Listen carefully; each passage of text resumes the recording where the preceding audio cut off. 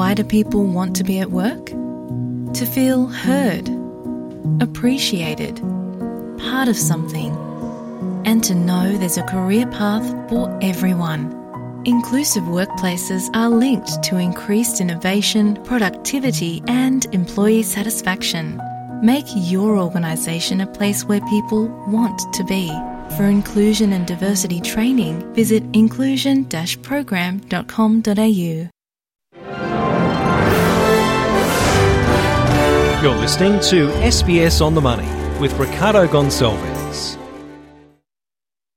It's your daily 10-minute business and finance news wrap for this Wednesday, the 13th of December 2023. On Market Day, we'll speak with James Garish from Shaw and Partners for his take on the opportunities to look out for in 2024. But first, to the government's mid-year economic and fiscal outlook, updating the bottom line for this financial year from a $13.9 billion deficit to a smaller $1.1 billion deficit. That's thanks to a rise in revenues from both taxes and from rising commodity prices. And it comes as the government's forecast for near-term inflation has risen a little. And for more on that and the economic impact, I spoke with Brendan Rinn, Chief Economist at KPMG. MYEFO is now suggesting that the Australian economy is really just limping forward in the rest of this financial year. There's been a revision downwards in GDP, down to 1.75% for financial year 24, and then a slight revision upwards into financial year 25 of about 2.25%.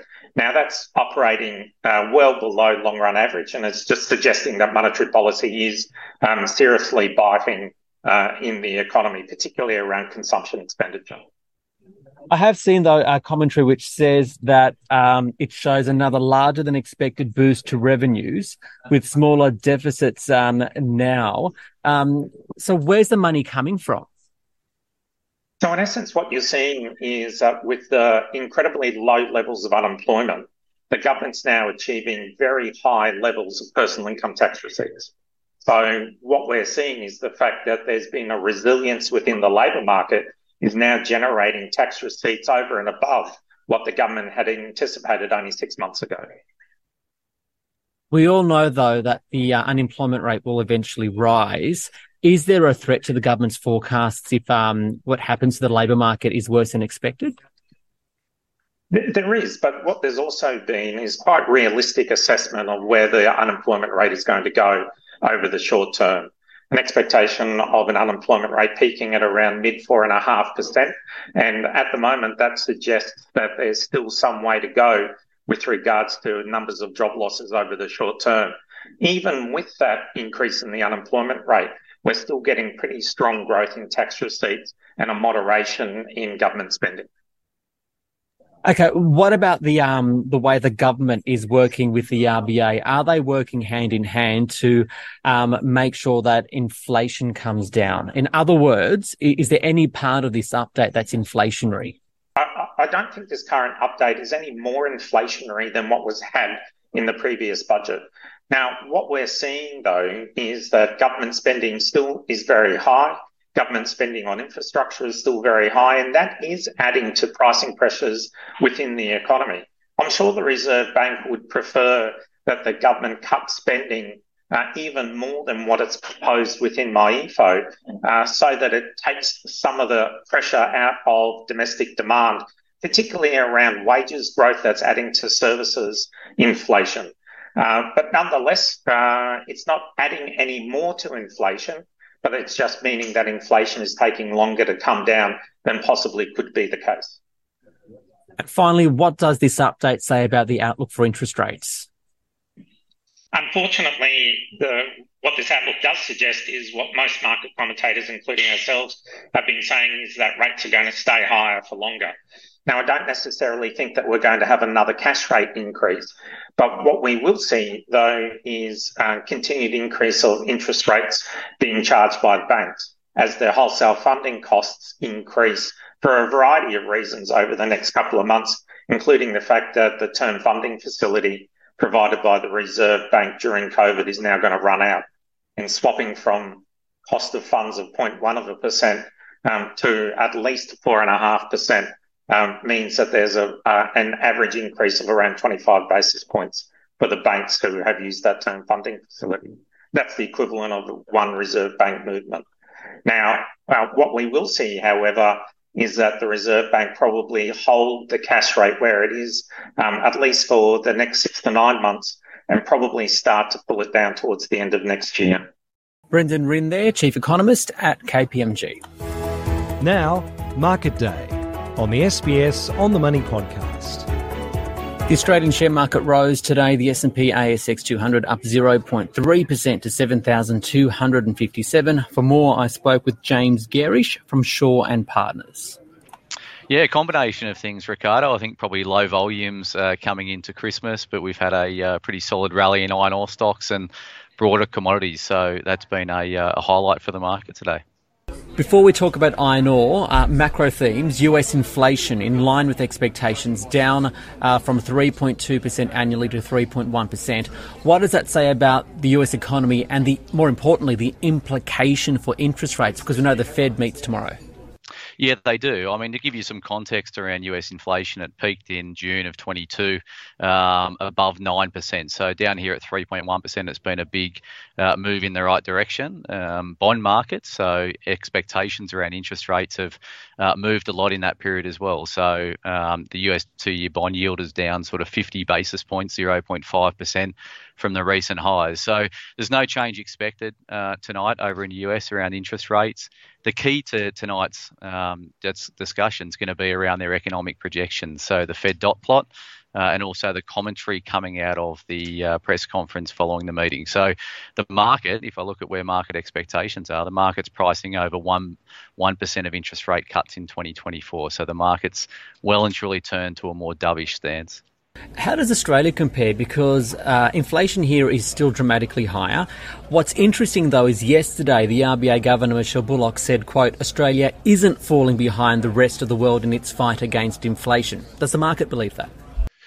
Yeah, it seems to. So bond markets are telling us that the market certainly believes that. If you think about when our inflation level peaked, we were in December of 2022. So after the peak in US inflation over there. So where you rightly point out, we're at high levels still. We're above, we're mid fives from an inflation perspective here. In Q3, the Q4 number, which will be out in January, is expected to show a number sort of mid fours. So we're tracking in the right direction. Our bond markets, which are forward-looking instruments, they're pricing an interest rate. They've come back about 50 basis points, 0.5% as well, in line with their US peers. So we're not pricing the aggressive nature of cuts yet in 2024, but we're getting there. So there's some cuts being priced in next year for the RBA. Obviously, inflation is going to be key to that, but we're tracking in the right direction, Ricardo. You mentioned earlier those iron ore stocks doing really, really well today. Fortescue at a record high. Rio Tinto its high since July 2021. Can you run us through it? Because I know that the iron ore price has been doing really well lately. We also heard from the government and its MYEFO update today. It's seeing revenues rise thanks to higher commodity prices. I think the iron ore price right now is $135. The government expected it to be $60.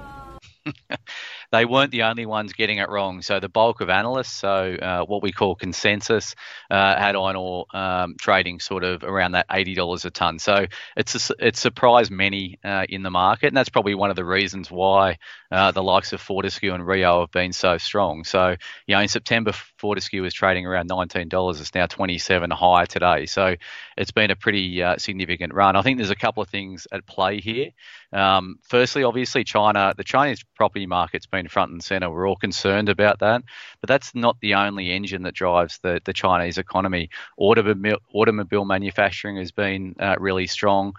Infrastructure development has been particularly strong over there, but also China's a big exporter of steel globally. So global economic conditions have held up a lot better than perhaps the government had thought they would, as well as many analysts out there. So you put all of those things into the mixing pot, and you've got iron ore trading a lot higher than many expected, and the likes of Fortescue trading at all-time highs, as you made mention of.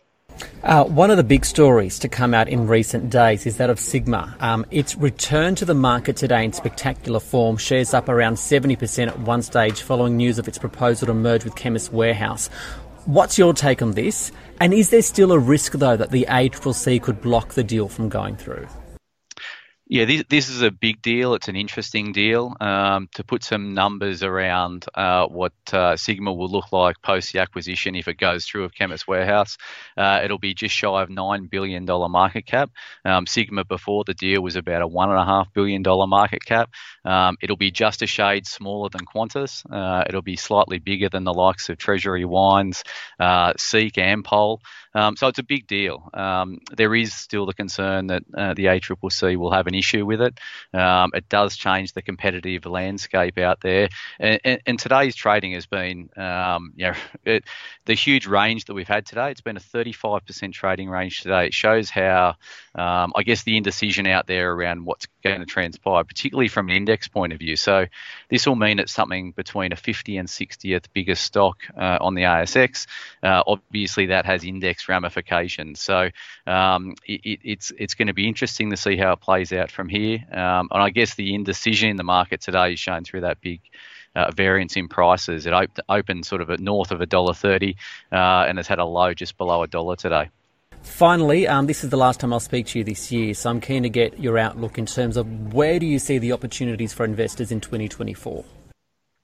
Yeah, I think, what the market's pricing right now is sort of this Goldilocks scenario. So by that I mean that central banks have done enough to curb the threat of, to curb inflation, to bring inflation back down towards targets. They're not there yet, but they're coming back down towards targets. But they haven't done enough to crimp growth. So, that is a really positive backdrop for equities. So if I put on my, glass half full view of the world, then the Goldilocks scenario plays out in 2024 could be a phenomenal year for equities. If that's the case, then I think there's a couple of areas that would deliver well for investors. Property's been really beaten up in 2023. I think that's going to come back.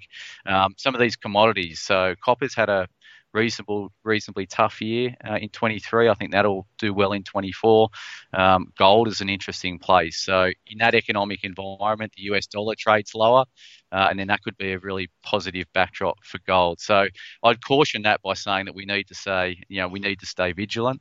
There's still a lot to work through from an economic standpoint. So staying vigilant, being active. But at the moment, we're seeing signs that 2024 could be a really good year for equities, Ricardo. James Garish there from Shaw and Partners. This SBS On the Money podcast is provided for informational purposes only. The content on this podcast should not be understood as constituting advice or a recommendation. It is not personal advice and does not consider your personal circumstances or objectives.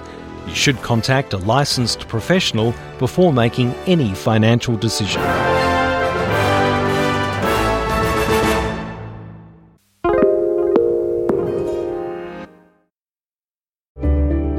Need a few minutes to reset?